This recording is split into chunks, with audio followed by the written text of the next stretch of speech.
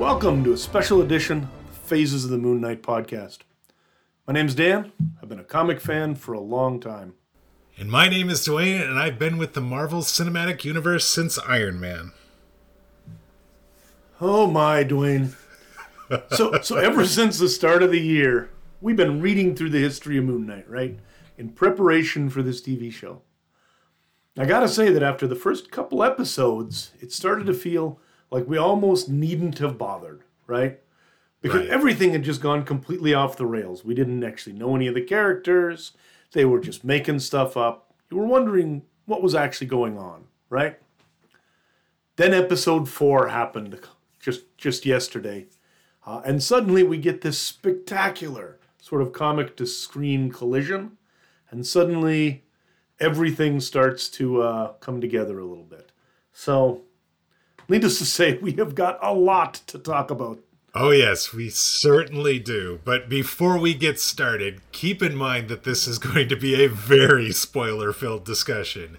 If you have not watched Moon Knight Episode 4 yet, and you do not want this spoiled, and trust me, you do not, pause right here and come back to us once you've seen this episode.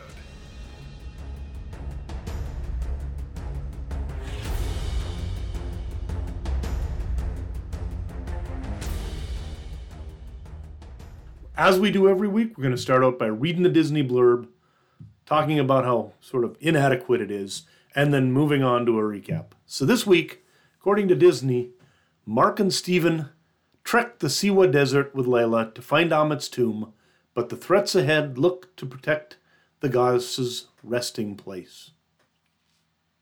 So, I don't think that there is a more inadequate description of this episode than that description right there.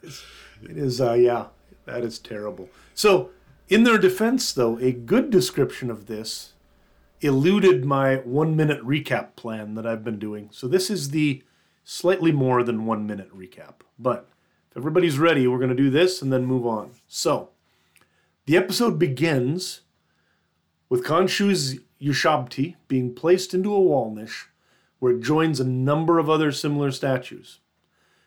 We then see Layla saving Mark in the desert, after which the two of them take off after Harrow. Steven and Mark fight over control of the body on the way there, with Steven refusing to let Mark take over. Our heroes find the location of the tomb and grab some supplies from the deserted and slightly bloody camp just outside of it. Steven and Layla kiss, and Mark punches Steven in retribution as they head inside. Steven then geeks out for a bit once they're in the tomb, but eventually figures out that the entire location is a maze in the shape of the Eye of Horus, and they follow the path that corresponds to Horus's tongue, thinking that that's the right direction because the last avatar was the voice of Amit. They find a bloody chamber, and they get separated after being attacked by an undead priest. Layla defeats that priest and throws him over a cliff, and then finds out from Harrow that Mark Spector was involved in the death of her father. Meanwhile, Steven finds a sarcophagus of Alexander the Great, who it turns out was the last avatar. He vandalizes his corpse, and he gets Amit's Ushabti. Layla then arrives, confronts Mark about her father, and they stand around and talk about their feelings just long enough for Harrow and his crew to catch up to them. Mark is in control again, and rather than give up the Ushabti, he takes on Harrow and his small army all by himself. This does not work. He gets shot, and then falls backward into a pool of water. Spectre then sinks, seemingly forever, and the scene switches to a VHS-quality shot of a movie starring famed archaeologist Stephen Grant. The movie's playing in a facility where Mark Spector is a patient, along with Layla and Crawley. Mark is then taken to meet with his doctor, who turns out to be Dr. Arthur Harrow, and we're given a scene similar to the one in The Usual Suspects, where Mark looks around the doctor's office and sees photos and objects that imply he has been imagining everything we've seen up to this point.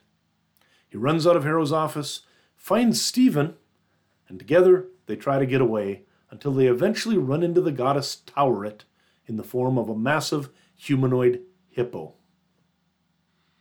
There we go. Hi. It's so crazy. That was a great recap, by the way. Great recap, by the way. Thank you.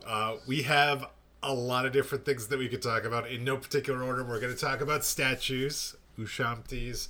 We're going to talk about Dr. Arthur Harrow, tomb raiding with Layla, the asylum, Tauret, and, of course, comic book references, because there is a lot of them. Yeah. This episode is a comic book reference when it comes right down to it, almost. So, I would suspect you should probably lead this one off, though, because we're starting with statues, and this has become a bit of an obsession of yours over the last few days, I think. It has. So I had noticed in the background of episode 3 a bunch of little statues in the background during the discussion between Spectre and Yatsiel.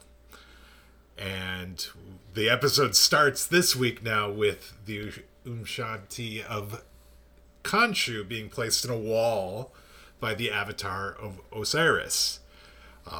Not the only one in that wall, as you alluded to in your recap. There is a lot of them, and like at least a dozen, probably more than that. Something like that. Yep. In the main Pyramid of Giza room where they had the trial during episode 3, you can actually see several dozen of them.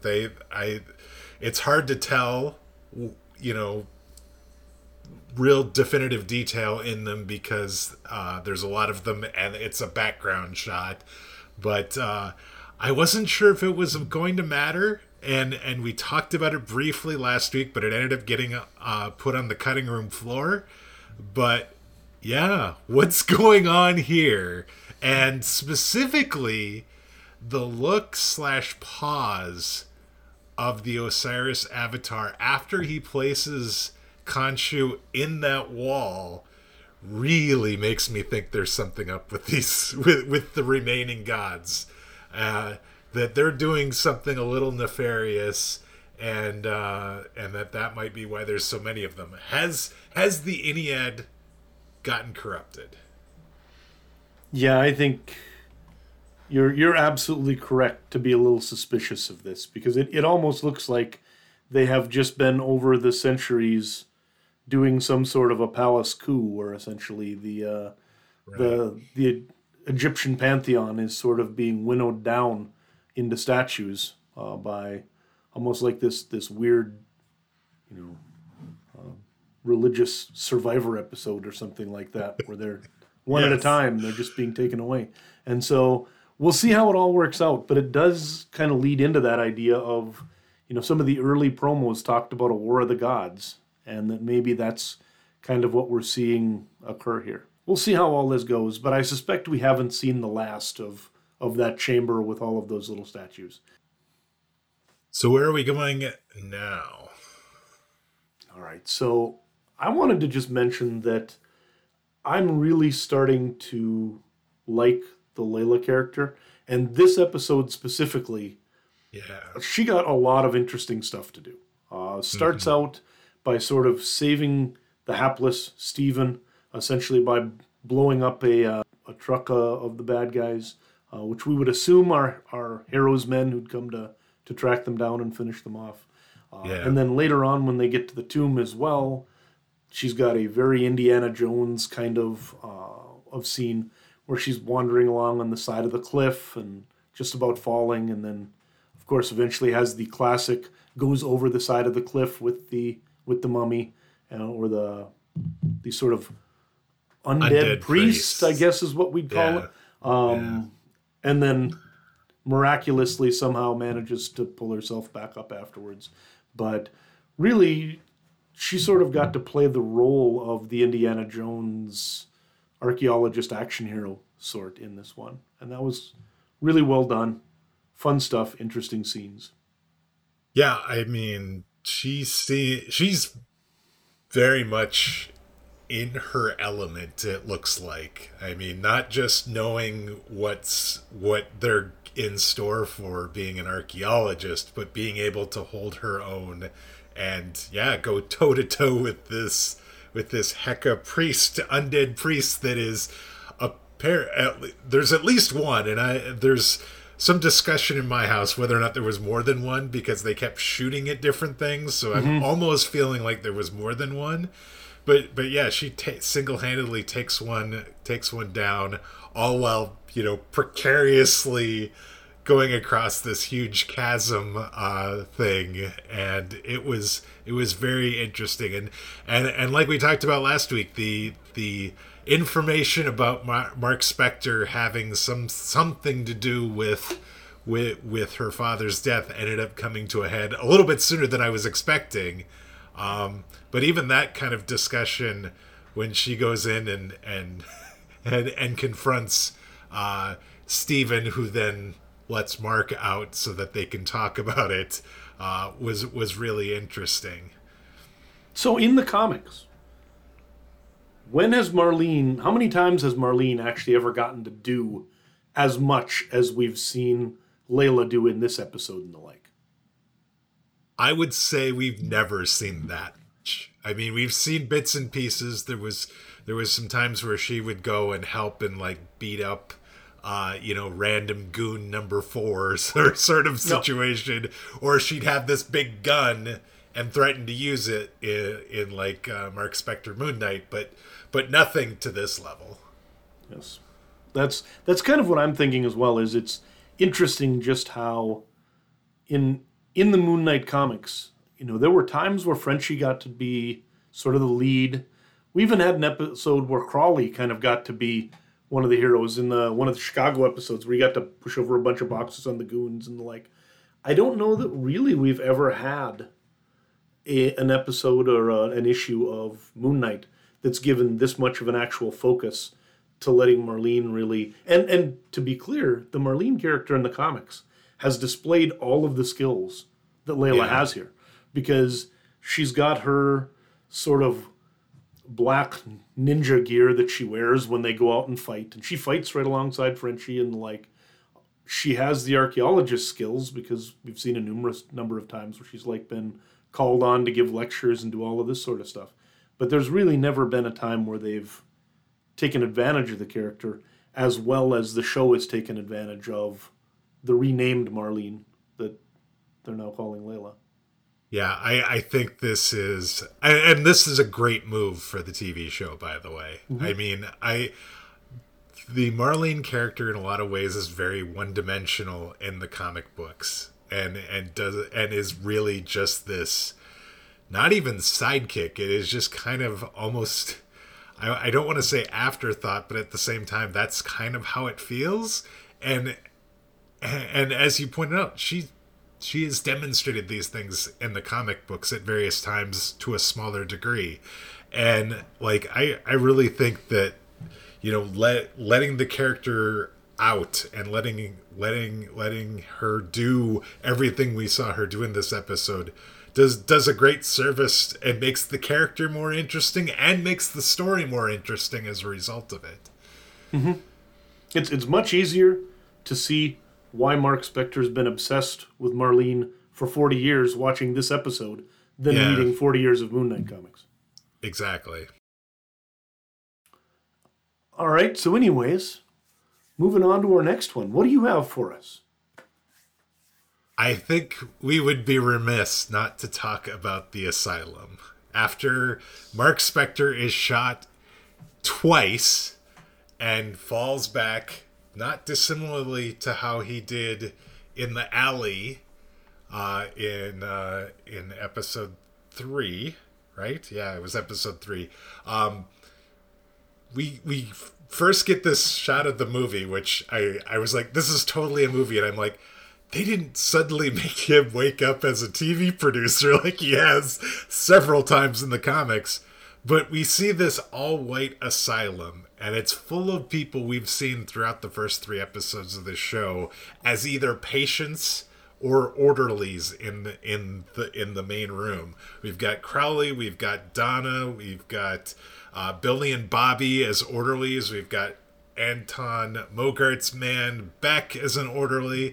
We even have items showing up. Things like the Rubik's Cube is being played with, and almost the white side is almost completed, and this patient that's drawing a hummingbird with a Khonshu head on it. It was just... This absolutely floored me. I'm looking at this, And I'm like, these are the Jeff Lemire, Greg Smallwood books. Like, this is literally that first Welcome to New Egypt arc all over again. And it was... I still don't know if this is real or not. I kind of felt like I had started to figure things out with regards to the books that we just got done talking about a couple days ago, where I was having a hard time figuring out what was going on. After our discussion, I felt like I kind of knew. But where are we?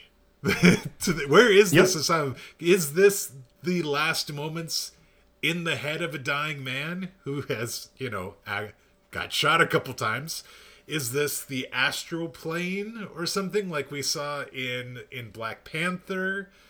Is this the underworld? Was everything else a dream and now we're getting to reality, or was everything else reality and this is the dream? We don't know anything yet.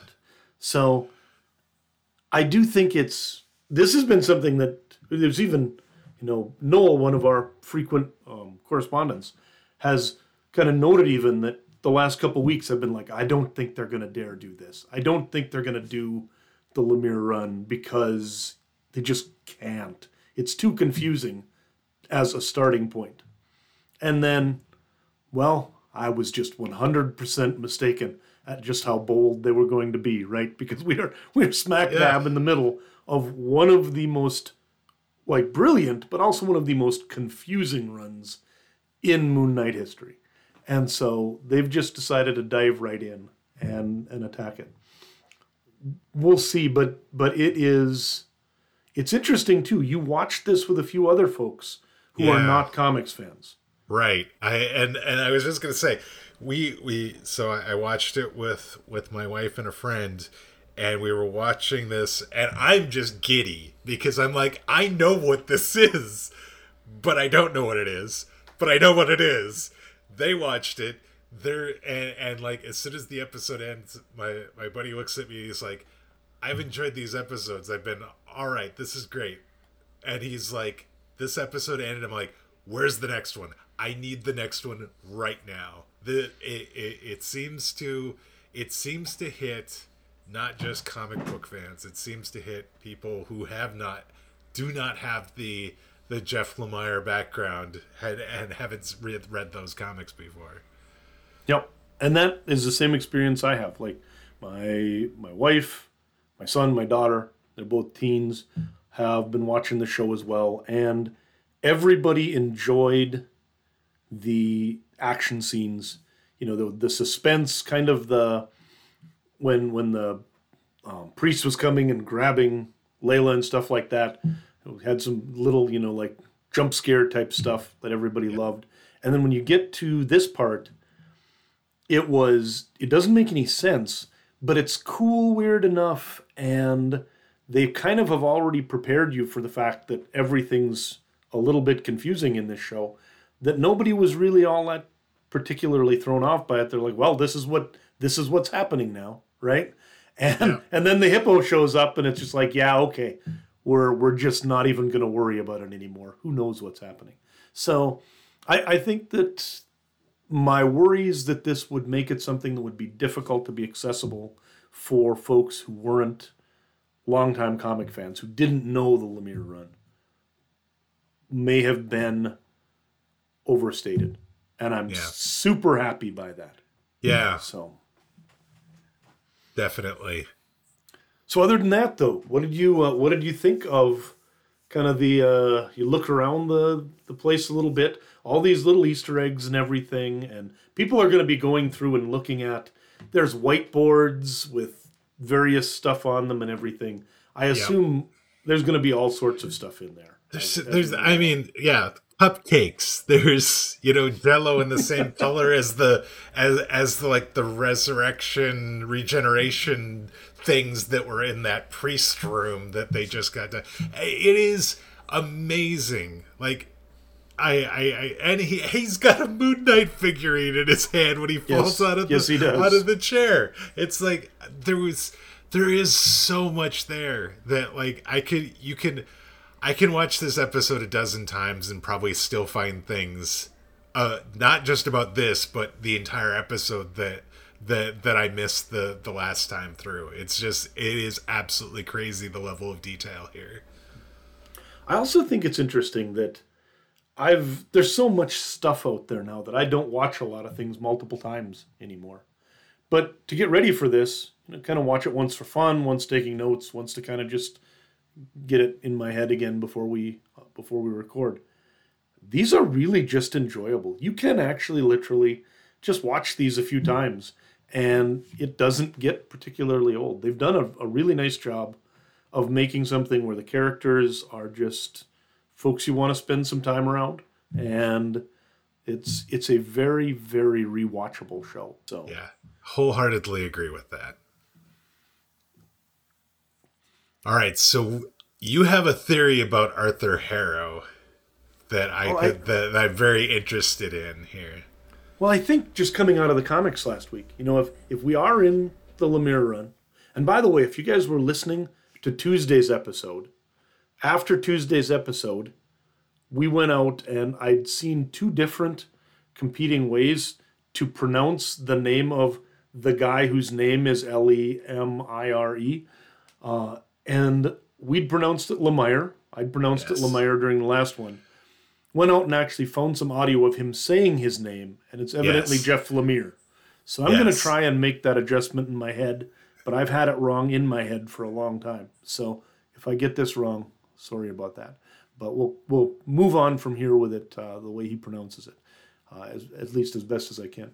But in the Lemire run, he introduces a doctor, Dr. Emmett, who is a woman who essentially has been caring for Spectre since he was younger. And as we go through and learn, she's somebody who develops almost like an obsession with the condition that he's suffering from and trying to understand everything that was going on with it. And so that Dr. Emmett character has a lot of similarities to Arthur Harrow. And I think that when they were making the character, because Marvel's Marvel and they're sneaky, and they didn't want to give away that they were doing the Lemire run, but they did want to be able to actually have a name they could give out for one of their main characters or one of their main actors in Ethan Hawke. They named him Arthur Harrow, which sort of misdirects us back to the Fist of Khonshu books from Volume 2. But the thing about Arthur Harrow is he's Dr. Arthur Harrow. So they kind of gave away that this was going to be a doctor. What we didn't realize is the Arthur Harrow part was the red herring. The doctor part was what mattered, and they've essentially... Arthur Harrow is Dr. Emmett, who's the one that in his sort of state in the asylum, he keeps thinking and getting confused. Dr. Emmett, who's a normal psychologist, with sort of a servant of Ammit or Ammit herself as he goes along. And so, yeah, I think that in actual fact, nicely played, Marvel, that Arthur Harrow is actually just Dr. Emmett from the comics. And it makes sense really too, because in the Lemire run, Dr. Emmett is the boss of Billy and Bobby, and same thing here. So a lot of the characters and other things map over pretty well if you just ignore the fact that the guy's name is Arthur Harrow and go with the fact that actually this is Dr. Emmett. And there we are. When you shared that with me, that makes so much sense. Like it does. It totally misdirects you into looking at this one-off comic early in Moon Knight run. So you would not be looking at the Jeff Lemire, Greg Smallwood run at all. At all going into this series. So that very, very well done. They know how to keep secrets at Marvel. They really do. It's but what I like is that there was still that hint of honesty that if you go past Arthur Harrow to Dr. Arthur Harrow, they did still throw us a hint in there. So you kind of still have to go, well, I guess it's a little bit our fault, but it's really not. They just flat out lied to us. So that takes us through that one. And now we get to the very ending of the episode. And you wanna take us through to our final point here, Dwayne? Yeah, let's talk about the emergence of Tawret, the Egyptian goddess, I guess, at the end of the episode. The doors swing open. That was unexpected. Then she just says hi, and they scream. It was fabulous. And by the way, the fact that Mark Spector and Stephen Grant scream differently is just amazing to me. That's just fabulous. And they just look different. You would not, you'd think they're brothers, but literally the same guy. Yeah. And he looks so different when he's the two different characters. It's spectacular. So Tawret is the Egyptian deity of childbirth, fertility, and protection. Now, what she has to do with what is going on with Mark and Steven in this asylum, I have no idea that. But, why is she there? What is she doing there? She exists.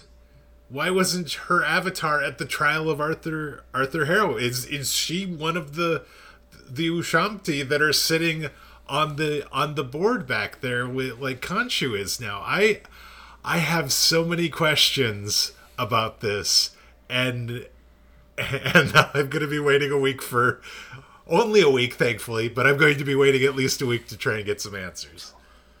So I enjoy being wrong. So I'm going to make another guess and then probably see how this goes. But I have a guess. Assuming that Mark Spector actually is real, and that this somehow is a dream he's having, where he's going to fight things out between the various altars and come up to some sort of a resolution, that at the end of that, he's going to wake up dead unless something takes care of the fact that he's got 2 bullets in his chest. Because Khonshu isn't there, Tawret is somehow or another sort of affiliated with him or understands that he does need to be protected, that the Avatar needs to be protected and whatever. And she's there and is going to somehow save him since Khonshu's not there to save him because he's in Iraq. And then, other than that, who knows? That makes a lot of sense. That makes a lot of sense. You know what I could do? I could ask my friend Dwayne, who seems to have supernatural powers in understanding why hippopotamuses appear out of nowhere. Because just 48 hours ago, we were sitting here on this very podcast talking about what we were expecting to happen and the like. And before we got started, you actually directed everyone to a video of Oscar Isaac singing the hippopotamus song. And interestingly, this is a video from like a year and a half ago. You could have chosen any episode for 3 months to show us this, admittedly adorable video. But no, you show it to me 48 hours before an episode where 2 Oscar Isaacs come face to face with a giant hippopotamus. Yep. So my question is, what did Dwayne know, and when did he know? When did you learn that this was going to happen? Did you know? I did not know anything about a hippopotamus at all. How is that possible? People don't just accidentally talk about hippopotamuses in regular conversation. I had no idea that we were going to see Tawret and a humanoid hippopotamus at the end of episode 4. Just flat out weird, that is. That's all I gotta say. So, in any case, I loved the hippo. I thought it was interesting and weird, and it's just an absolutely absurd. It's an absurd ending in a way that just brings this whole absurd episode together, and then cut to black, and then we just have to wait. And it was wonderful. We've had books where you're talking about how, I get the advantage of being able to just go right to the next one, and you, when you were originally reading these, had to wait a month for these to come out. That's how I'm feeling right now about this episode. Like, I've enjoyed the first 3 episodes, but there is something about this episode that just sort of went over the top for me, and I have to know what's going on. There is too many questions in my head right now for me to not just want answers, right? It is just Nope. it was such a well done episode, and I, for as difficult as those books, the new Welcome to New Egypt and that entire Lemire run was for me to read because I didn't know what was going on, I loved the fact that they did this in the show. I absolutely love it, and I have no idea why. It is crazy. Yeah, no, it is appearing like they're going to get away with it. And that's one thing that I'm terrified about what's coming.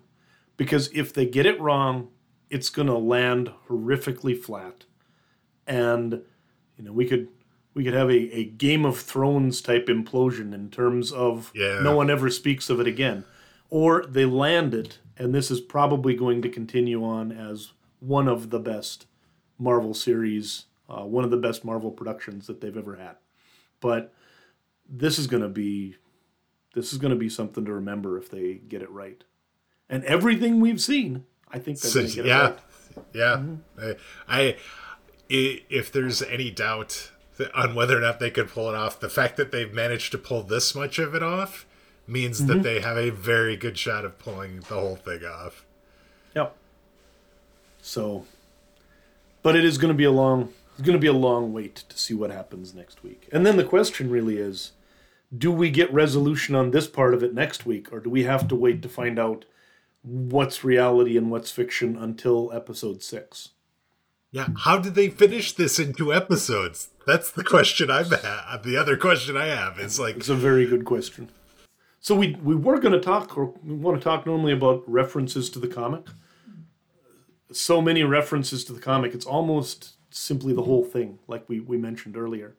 You've got Billy and Bobby, you've got Dr. Emmett / now Harrow, you've got the entire scene in the mental facility, you've got even a lot of the archaeology and stuff like that goes back to roots in the comics and the like.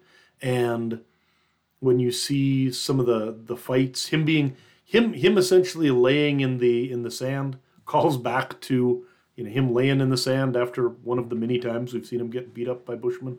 So there's just a lot of things, both visually and in the story, that call back. Yeah, even the story around how Layla's archaeologist father died. Yep. And it was, Mark Spector's partner killed him, and he couldn't stop him. That is the original origin story of Moon Knight. So yeah, there is so much here that is from the comics that you almost could spend you could spend less time talking about what isn't a direct pull from the comics. Yep. So this is going to be very interesting. Anything else, or are we? All right. Hopefully everybody else is enjoying this series as much as we are. I've been really impressed, and will kind of love to hear from any of you folks as far as what it is that you're thinking about it as well. So if you've got any ideas on things that have lost you, or where you really love it, or whatever, let us know. So next week, what are we looking to for next week? Like I said, I'm terrified about this next episode, but man, I think it could be spectacular. It could all go wrong, but at this point, I am on board. I think it's going to be great.